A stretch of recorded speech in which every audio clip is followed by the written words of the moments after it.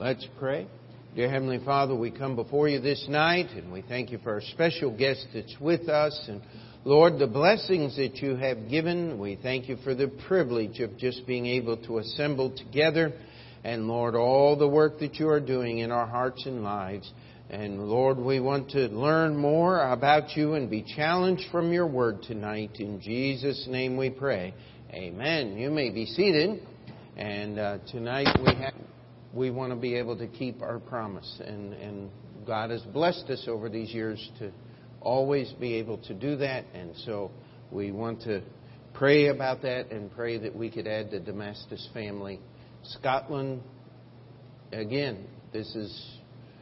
that was my message when I was on deputation to start this church, is America. Praise God, we're not as bad as Scotland is, but we're heading that direction awful fast. And so we need to pray that God will use us. Amen? So let's come and have that last song then.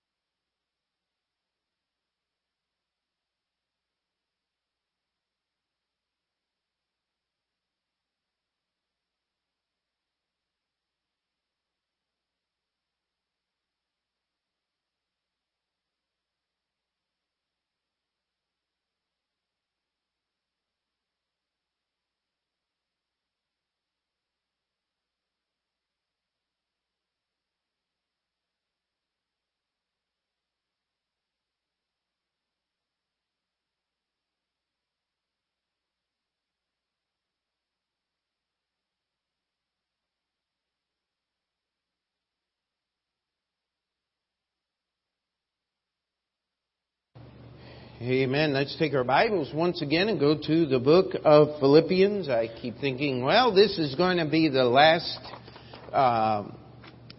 one. And then I get looking through the week and I say, oh man, there's one more verse. One more passage we did not cover in depth as we went through the book of Philippians. And we do have at least one more after this. But and this is not necessarily in order, but I want us to go to Philippians chapter 1, and we're going to read verses 5 through 10. As Paul is writing, he's telling them that in verse 3, I thank my God upon every remembrance, and let's just keep reading, always in every prayer of mine for you all, making request with joy for your fellowship in the gospel from the first day until now, being confident of this very thing, that he which hath begun a good work in you will perform it unto the day of Jesus Christ. Even as it is meet for me to think this of you all, because I have you in my heart, inasmuch as both in my bonds and in the defense and confirmation of the gospel, ye all are partakers of my grace. For God is my record, how greatly I long after you all in the bowels of Jesus Christ. And this I pray, that your love may abound yet more and more in knowledge and in all judgment, that ye may approve things that are excellent, that ye may be sincere and without offense offense till the day of Christ. Now, as we read these verses, we are impressed, or should be, by Paul's affection or love for the Philippian church. And yet, the title that I picked for tonight's Bible study is A Measure of Love. What was the famous poet? How do I love thee? Let me count the ways. And it goes on and on and on. And I can't even remember who wrote those words. I will tell you this. Probably didn't mean it. Not like the Bible tells us. We have people that try to measure their love in many different ways, that when we open the Bible, all of a sudden we find out that what they call love can't be measured in the way that they do it. I don't know how many times it just makes my blood go up. Oh, don't you just love those little children too much? You can't say no to them. Oh, that's not love.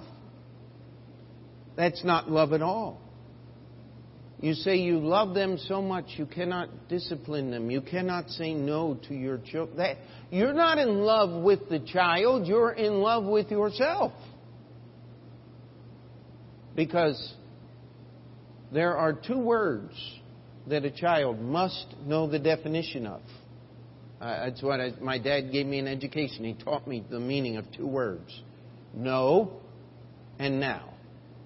If you know the meaning of those two words, how many people you get fired at work because they didn't know the meaning of those words, Brother Dave? I mean, come on. It's just that way. We say we love such and such, and yet when we try to measure that love, or we try to put a quality or quantity to that, all of a sudden we find out that we have nothing in the Bible to back us up. And what Paul is doing here is he is first affirming his love. He says, every time I pray about this church. And we went through this and we called this, Paul's introduction and his prayer, his confidence, his hope, his expectation for the Philippians, because they had a fellowship in the gospel. And again, this is leading in that direction. See, there's a lot of things called fellowship. It's not fellowship. Well, technically, what is fellowship? Two fellows in a ship. Well, not always. The fellowship in the gospel means there's an agreement, and our agreement is based in the gospel of Jesus Christ. I get advertisements, I get letters, phone calls on a fairly regular basis about we have a job to do to reach the world, and we are going to reach the world, and we want you to join with us for this Northeastern Youth Conference. Not a word about local church, not a word about what Bible version to use, and it's got a picture of a rock band on the front of it there, and how we're going to reach people. That's not fellowship. Not biblical fellowship. Because our biblical fellowship is based on the gospel of Jesus Christ. And if you take the gospel and you tweak it and you modify it, then it's no longer Jesus' gospel, because it's unique to you and to your organization. If it's going to be Jesus' gospel, if it's going to be the gospel that Paul's talking about, it's got to be unchanged, unedited, untweaked. Someone said, well, you use a computer. Isn't that modernistic? Yeah, I use a computer so I can find my Bible verses faster. I'm not using a computer to change what the Bible teaches. I use it to confirm what the Bible teaches by comparing Scripture with Scripture. Amen? And Paul's saying our fellowship is based on the gospel, and that's why I'm confident that this thing which has begun in you is going to continue. People read verse 6 and they just want to put all kinds of things in there that God never intended. He says, being confident of this very thing, that He which hath begun a good work in you will perform it unto the day of Jesus Christ. And I've heard people say, yes, we have our interdenominational prayer group and God is blessing us just as He did the Apostle Paul. Whoa, wait a minute. That's not the fellowship of the gospel, because you're dropping every major point so that you can get along. I love the story my pastor, Roy Thompson, told one time he was obligated to show up to this thing, and there were preachers from all over, and he's sitting there at the table and they're talking, and it was some kind of political thing, and he just said, you know what? He said, I got the Orthodox priest sitting right over here, and was some other kind of preacher sitting here, and he said, I'll bet I could get something started. And so he started talking to him about some doctrine that he held truly. And then he turned over to this, you believe that? Oh, no, we don't believe. And boom, fireworks. There was at least entertainment at the meeting. And the reason I illustrate it that way is simply this. There was nothing going on in this meeting that was based on agreement. That type of agreement is fake, foolish, and unbiblical. If we're going to have fellowship, biblical fellowship, it's got to be defined by the gospel of Jesus Christ. It would help if we had the same Bible in order to be able to define that. Now, wouldn't it? It would help if we were reading off the same page. It would help if we were using the same dictionary. I've met people and they say, oh, I believe that. And I'm sitting there going, no, I don't think you do. And we live in a world where people have alternate truth. Now, my mom was not what we would call greatly educated, but she had another word for alternate truth. She said, you're lying to me. And when my mama said that to me, I knew that I was in deep trouble. As deep a trouble as a little boy could get into, because that was just one thing you never did. There is no such thing as alternate truth. And Paul's confidence is because God had begun the work. His confidence was that God was going to finish that work. Let's go to Romans chapter 8 here. And we're going to try to move very quickly, but I just wanted to get this in tonight. Romans chapter 8 and verse 16. It says, the Spirit itself beareth witness with our spirit that we are the children of God. Now, if we just take that verse there out of context and just leave it stand, what you get is, I was there and I just felt like it was the right place. Is that what this verse is talking about? Absolutely not. God's truth is not subject to your feelings. How many of you remember the first time you realized that the Bible convicted you as a sinner? Did you feel good about that? If you did, there's more wrong with you than you could ever imagine. That should have been an offensive truth. Am I not correct? The first time that you made a realization that hell was a real place and you just might end up there, that should have been terrifying. You should never feel good about that. You see, what Paul was saying here, in one of the ways that we know Scripture works with Scripture here, is Paul says, the Holy Spirit is in me, the Holy Spirit is in you because you saved, and we have an agreement because we believe exactly the same thing, the fellowship of the gospel. You see, our unity in our church is based upon our doctrine, not in spite of it. We don't ask you to change to modify what you believe so you can be a part of this church. We ask you to change what you believe to be a part of this church. We ask you to alter what you believe so that it comes into agreement, not with Pastor Pete Montoro, but with the words of God. So that the authority in our church is no longer in the hands of a human being. It's not in a denomination. It's not in a name. It's in the very book that God has given us. And that's where the confidence comes from. And so as we see this, let's keep going on here. And let's go back to the book of Philippians again. And Paul says, even as it is meet for me to think this of you all, because I have you in my heart.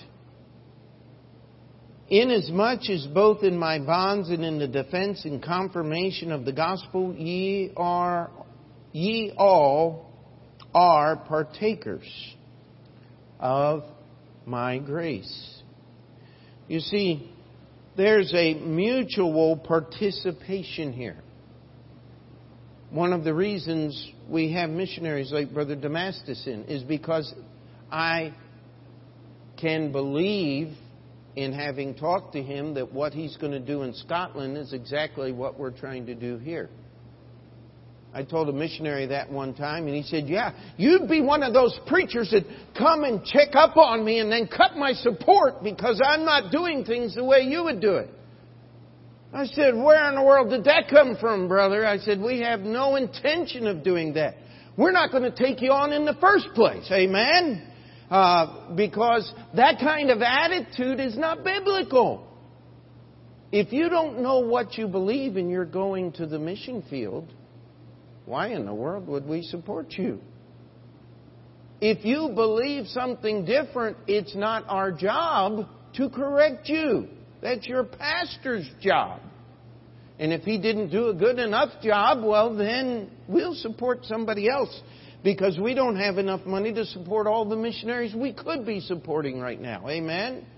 And so what we have here is a confidence. And if you've ever met someone that you can work together with and get something done. Now, how many of you have actually met Bill Langway, our ceiling guy? Just a few people. Now, Bill is Bill. He's just an unusual man. But I'll tell you something, I love Bill. You know why I love Bill? Because he's going to put the ceiling up next week while I'm at youth conference in Oklahoma City. And he'll do a better job without me helping him than he would if I were helping him. Because he is good. And I'm not. I'm adequate. But no, Bill is excellent. And so Andrew is going to help him. And because Andrew can follow directions, he'll do exactly what Bill says. And when we come back, the black iron's going to be up. And the only thing we'll have to do is pop on hangers and the grid goes up in less than a day's time. Oh, that's cool. That's why I like Mr. Bill, because you know what? We have mutual participation. And that guy is infectious. I said, listen, we need to park your car, so show up about 10 o'clock. And Andrew's already forewarned. He'll be here about 4:30. Sitting on the church steps waiting. Because that's who Bill is. How can you not appreciate somebody like Bill? How can you not help but have some biblical affection toward a man who's willing to do those things and sacrifice in that way to help us out? And he'd come without the love offering just because he loves doing the Lord's work. But I think we ought to do something to help him out a little bit. Amen? to be a partaker in that. And that's what Paul's saying. He said, listen, everything I've ever done, the Philippian church has been there. That's why I love you guys so much. That's Paul's love for the Philippians. Now he turns completely 180, and now he's praying for the Philippians and their love. He says, and this I pray that your love may abound. He says, my love's abounding to you guys because we share the fellowship of the gospel. The work that was begun there was done by God, and when God starts something, I know God's going to finish it. It has nothing mystical involved here. The same Holy Spirit that was in the lives of the Philippian church was the same one that Paul had, and that's what that talking about the Spirit itself beareth witness. We know, because here's how the Holy Spirit works in your life. How many of you remember Discipleship Lesson 6 on the Holy Spirit? How does the Holy Spirit work? He gives you understanding of what's written down. Anything else is not the Spirit. I don't care how good you feel about it. The Spirit's job is to enlighten or teach us what the Bible says. And by the way, if you come up with something that no one else has ever come up with, that's not the Spirit either. You see, the Spirit agrees with Himself. He's not going to give you something unique that nobody else ever had, because you don't need something unique. You need what's already been written down. Amen? And now Paul says, I'm praying for you Philippians, and here's where I get the idea here of measuring your love, a way to test your love. It says, I pray that your love may abound yet more and more in warm, wishy-gushy feelings and tender care one for another. Is that what it says in your King James Bible? I'm so glad that it doesn't. Here's what it says. Your love may abound yet more in what? Knowledge. And in all judgment. How many times have you heard, judge not, lest ye be judged? The only people that quote that verse that way are people that are doing something that's not written in the Bible, and they know it. Isn't that true? How many of you have had someone come beside you at a point in your life and lovingly correct you and keep you in the way that you should go? How many of you have had that happen? That's love. Some of you might remember way back 17 years ago, we had Dr. Art Wilson come and preach just a few years before he passed away. Dr. Wilson was completely blind, but he would make me get up here and he paced off the platform so that he could walk and preach without assistance, and nobody knew that he couldn't see until he left. That was just the kind of man Dr. Wilson was.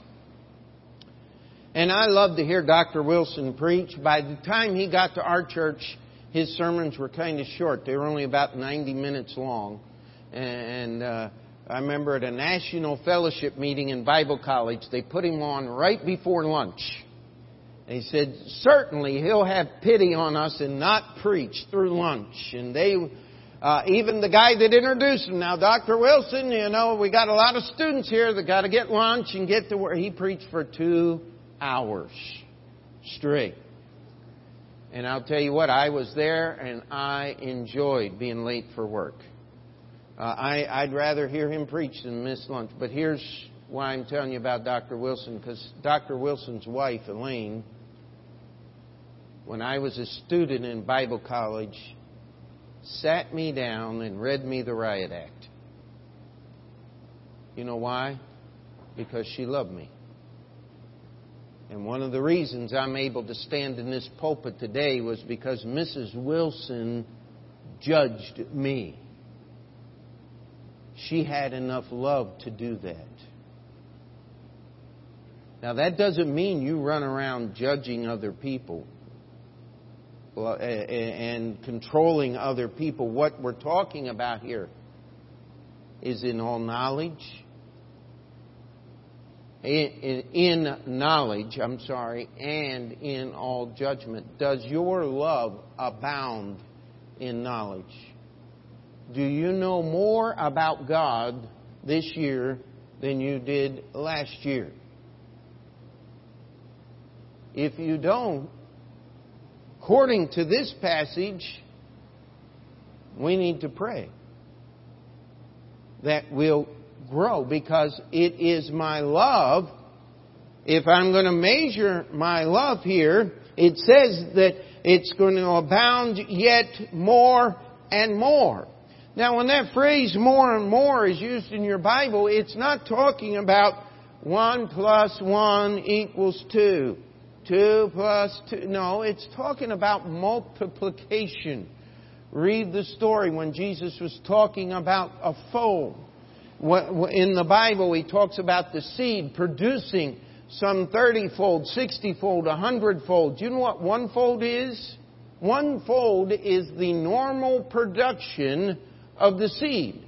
If you put one seed of wheat, one kernel of wheat in the ground, you're going to get a head of wheat about that long with many little kernels on it. Maybe 10 or 12, 20 kernels of wheat. That's 1-fold. Now multiply that by putting one seed in the ground and getting the harvest from 30 seeds. That's 30-fold. This is beyond multiplication. This is how God wants His knowledge to grow in our hearts. This is one of the measurements. And in judgment, what is knowledge? Knowledge is knowing facts. How many of you have ever known a fact and found out that it wasn't right? You see, that's why all judgment, it doesn't say all knowledge, because there's some knowledge that you just don't need. I try to listen to a talk show host and get what's going on, and he has a fellow that calls him up one time every so often. I can't even remember his name, but his title is The Keeper of Odd Knowledge. And this man has made an entire life of finding weird and unusual facts and recording them in such a way that he can access those weird and unusual facts at the proper time. And so every once in a while he'll call up and he'll give some strange little story that actually fits. And you say, how weird does this guy have to be? Don't be that person. God does not need keepers of odd knowledge. He wants us to fellowship in the gospel of Jesus Christ. But if you're going to be a better Christian this year, if you're going to love more this coming year than you did last year, you're going to have to know more. Amen? That was Paul's prayer. And you're going to have all judgment. You're going to have to abound in all judgment. All judgment is the difference between right and wrong. But could I challenge you? Too many of us as Christians live on the edge between what is right and what is wrong. You wonder why we struggle and we're weak and we're constantly plagued with an ineffective Christian life, one that does not reach the world in which we live and accomplish the things that we want. Look at verse 10. If you want that love to abound in knowledge and in all judgment, that ye may approve things that are, what's that next word there? Excellent. Now that's a word that people hate today. Who do you think you are? Isn't an A good enough for you? You have to have a 99.9. I mean, they get that attitude. But how many of us can recognize excellence when we see it? And if you had a choice between acceptable and excellent, how many of you would choose acceptable on purpose? See, that's silly. I would much rather have excellent than acceptable. Well, have you ever thought about this? Here's what Paul's saying. He said, I want your love to abound in knowledge and in all judgment, because if you have this love in you, you're going to be able to approve things that are excellent. Now I want you to look with me at some of these references, and we'll try to be very careful, quick with our time here, careful. Ephesians chapter 4.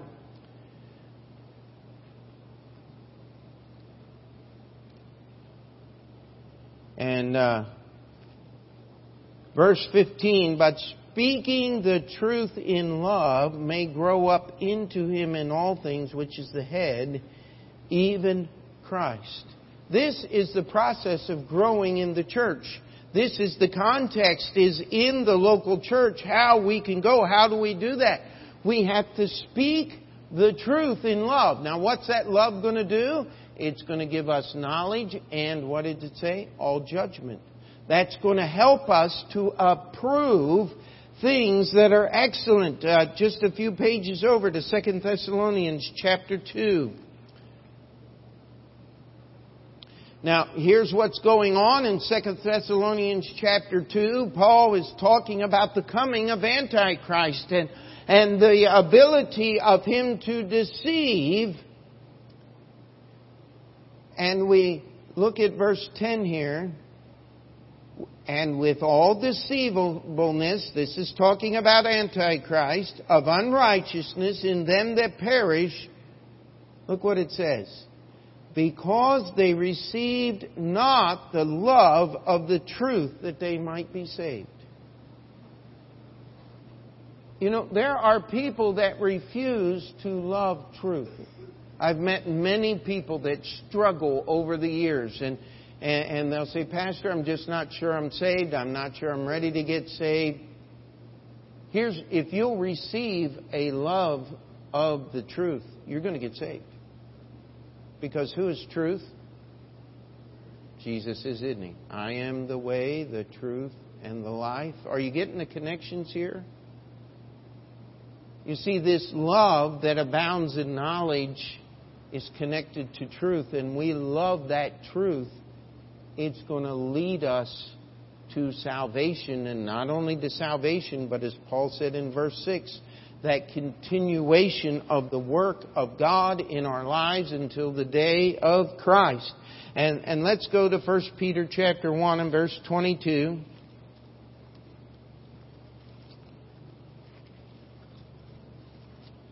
First Peter 1:22, and it says here, seeing you have purified your souls in obeying the truth through the Spirit unto unfeigned love of the brethren, see that ye love one another with a pure heart fervently. You see, this is how that works. If I allow the Spirit of God to work in me, it's going to make me love other people. Paul says, this is my love for you, Philippians. This is the pattern right here. And I'm praying that that same pattern will be developed in your life as Paul came in preaching knowledge and judgment, separation from sin and separation from the world in which they live. And as Paul preached those things, God planted His seed, and the Philippians got saved, and they organized the church there, and things were moving in the right direction. And Paul says, I've got confidence that that's going to continue. And listen, I'm praying that your love may abound yet more and more in knowledge and in all judgment, that ye may approve things that are excellent, that ye may be sincere and without offense till the day of Christ. You know, we live in a world of insincerity, do we not? We live in a world where people are just not real. What's one of the favorite lines of art? Are you for real? Yes. What you see is what you get. It might not be much, but that's all there is. Because our fellowship is in the gospel of Jesus Christ. Our love needs to abound in knowledge and in all judgment. Who am I supposed to be sincere to? Not the world first. How about Jesus first? Without offense. Am I going to preach the gospel of Jesus Christ without offense to the world in which I live? Absolutely not, my friend. Something would be desperately wrong with the person who is not offended by their own sin and the prospect of their eternity in hell, separated forever from God. That is offensive, is it not? But we're much more afraid in our day and time to offend men than we are to offend God. When Paul's talking here, that offense and that sincerity is directed to God, because God is going to continue that sincerity, that integrity, that honesty. He is the one that if we offend, we are of all men most miserable. Your Bible says, let God be true and what? All men liars. That's offensive. See, how am I going to measure my love? Knowledge and judgment. How is it going to work out in my life? I'm going to get out of the realm of right versus wrong. I need to live between good and excellence. By God's grace, inching toward excellence, so that I can be sincere and without offense until the day of Jesus Christ. And that's got to be soon. Amen? You see, Paul's little message right here, this little passage. He says, I love you, but I want to pray that your love grows, abounds. Not just addition, not just multiplication, but exponentially if you're into mathematics. A multiplication that is out of control, that doesn't fit within the realms of standard understanding. Because as Paul goes through the book of Philippians, he's going to tell us that it's the peace of God that passeth all understanding that keeps your hearts and minds. Amen? How many of us could use our hearts and minds kept a little more? Every one of us. How many would say, Pastor, I want more love in my life? I think every hand would go up. Well, you ready to learn more about Jesus? Are you ready to get a better knowledge of this book called the Bible than you had before?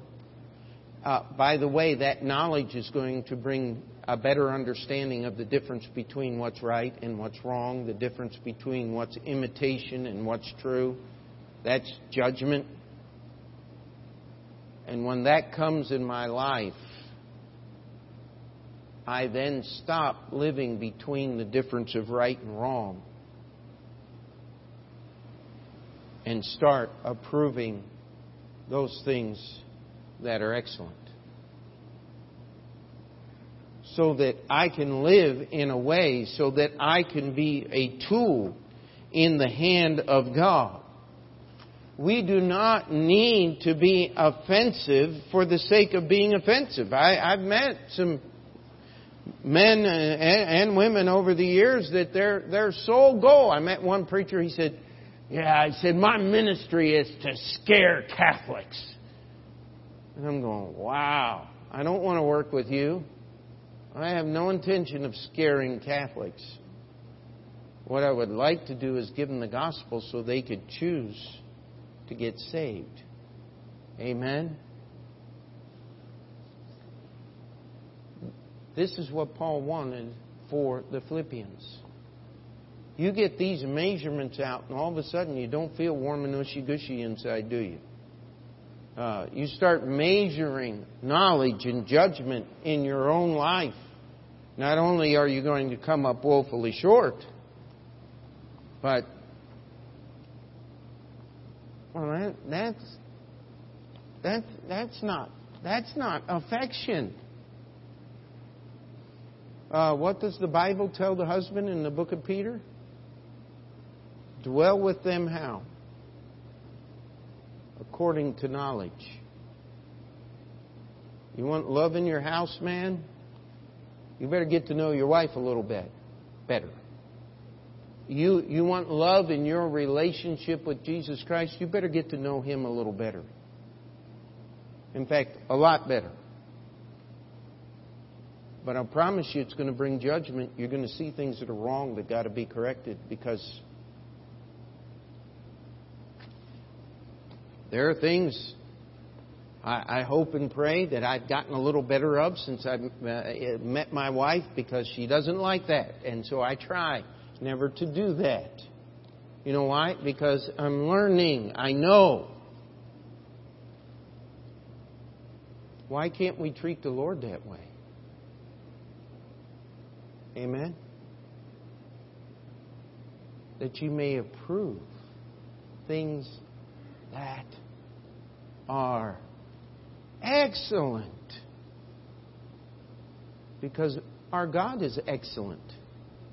He's not satisfied with half measures and the best you can do. That's why Jesus died on the cross. Amen? And that's why He wants us to approve things that are excellent so that we don't offend Him. So that we don't come to God trying to be a good little Christian. That's not sincere. We want to come to God just as we are, but wouldn't it be better if God could use what He's changed us into being? That's where the knowledge and the judgment comes in. And by the way, that's where the continuation. I don't continue in my service to Christ to keep my salvation. I continue in my service to Christ because I have my salvation. And all God's people said, let's pray. Dear Heavenly Father, we come before You tonight and we thank You for these few verses out of this book of Philippians and Paul's love for the Philippians. And yet, Lord, we look at that prayer that he had. And that prayer was all about love. But there are measures in there of that love. And those measures are knowledge and all judgment. It works out to an approval of things that are excellent, no longer concerned with the difference between right and wrong, because we're so far past that. Lord, I pray that You would work that type of Christianity in our hearts and in our lives. That we would open our eyes to the knowledge that You would give us, that's already written down in Your Word. We do not need to seek it any special place. But we do need to seek it where it is, where it's written down. Help us, Lord. Work in our lives that love may abound more and more. In Jesus' name we pray. And before we finish that prayer, we'll have the piano play. We'll just keep our heads bowed. If you need to slip out and spend a few moments, the altar is open.